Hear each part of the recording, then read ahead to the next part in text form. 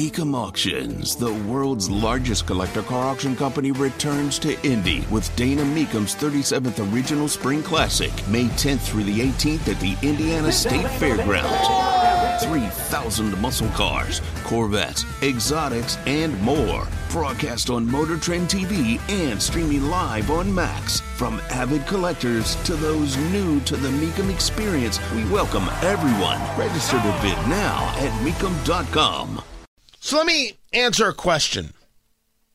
Because a couple people asked me, why is Robert F. Kennedy Jr. not a good vote? What is really wrong with Robert F. Kennedy Jr.? Tony Katz at 93 WIBC. Good morning. I forget sometimes if I say hello because I'm kind of focused on the thing. I'm going to say this again. I interviewed the man right here in Indianapolis. I thought he was a lovely dude. I thought it was a good interview. I thought he answered very, very clearly. But we did not dig in deep to all of his beliefs. This is Robert F. Kennedy Jr. talking about those people who are questionable about global warming. I think they should be in jail. I think they should be enjoying 3 hots and a cot at The Hague with all the other war criminals who are there. What about politicians, people who express I skepticism? think they're selling out the public trust. And, I think those guys who are doing the Koch brothers bidding and who are against all the evidence of the rational mind are saying that global warming doesn't exist, that they are contemptible human beings, and that, I wish that there were a law you could punish them under. That's Robert F. Kennedy Jr. saying that if you disagree, you should get 3 hots and a cot. You should be in jail. There should be a law that you should be punished with. Now, you could argue that maybe he's changed his position from less than a decade ago. That was September of 2014, as I know it, if I have the timing right. And maybe he's changed his position. But if you ask me if I'm voting for that, the answer is no. If you ask me whether or not I'm voting for a guy, as we can read from November of 2016,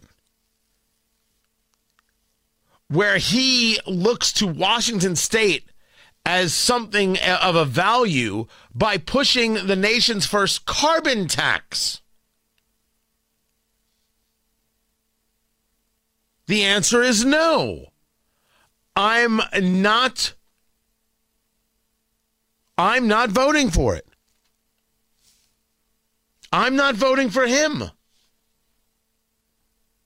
If you're willing to vote for a carbon tax, should we discuss how you see taxation as a whole? Because I will bet you all the money in my pocket versus all the money in your pocket, Robert F. Kennedy Jr. isn't going to discuss, well, what we need to do is raise taxes. Oh, no. What we have to do is properly apportion taxes.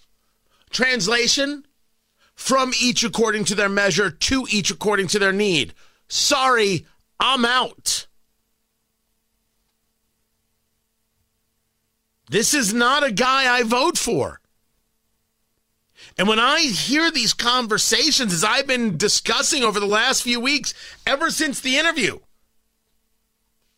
this is the idea that you might agree with him on something, his conversations regarding vaccines, etc. That doesn't mean he's the guy.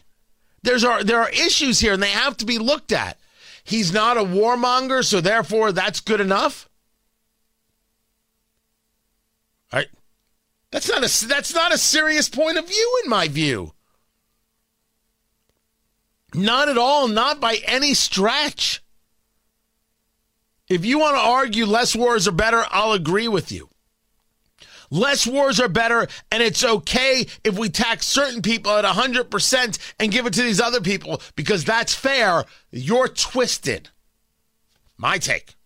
So, this is just some of why I'm not a Robert F. Kennedy Jr. guy. Not his guy. And I'm going to discuss honestly how it is. Now, Johnny there on Twitter, and I appreciate the point, Johnny. I do. I'm blending conservatives with Republicans.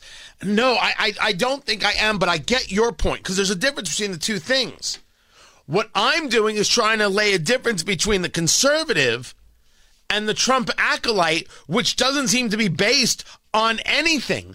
Trump governed as a conservative. That much is true. Because if you take a look at the people he was listening to on policy, they were conservatives. In conservative think tanks, and I'm thrilled. Worked out really good for Tony. I think it worked out well for you too. But Trump isn't a conservative. I know that. Trump's a populist. I understand. There's a serious philosophical difference here. So I'm not trying to blend. I'm not blending the conservative with the Republican. I'm not getting that conflated.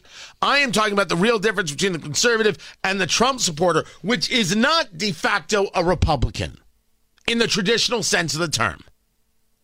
And this is where the conversation comes, well, what is a Republican today in the traditional sense of the term? And I would like for them to be conservatives. But the people who are Trump supporters are not necessarily conservatives. Based on philosophy, based on study, based on presentation. And RFK? Dude, guy's hard left. Just is what is. Tony Katz, 93, WIBC, good morning.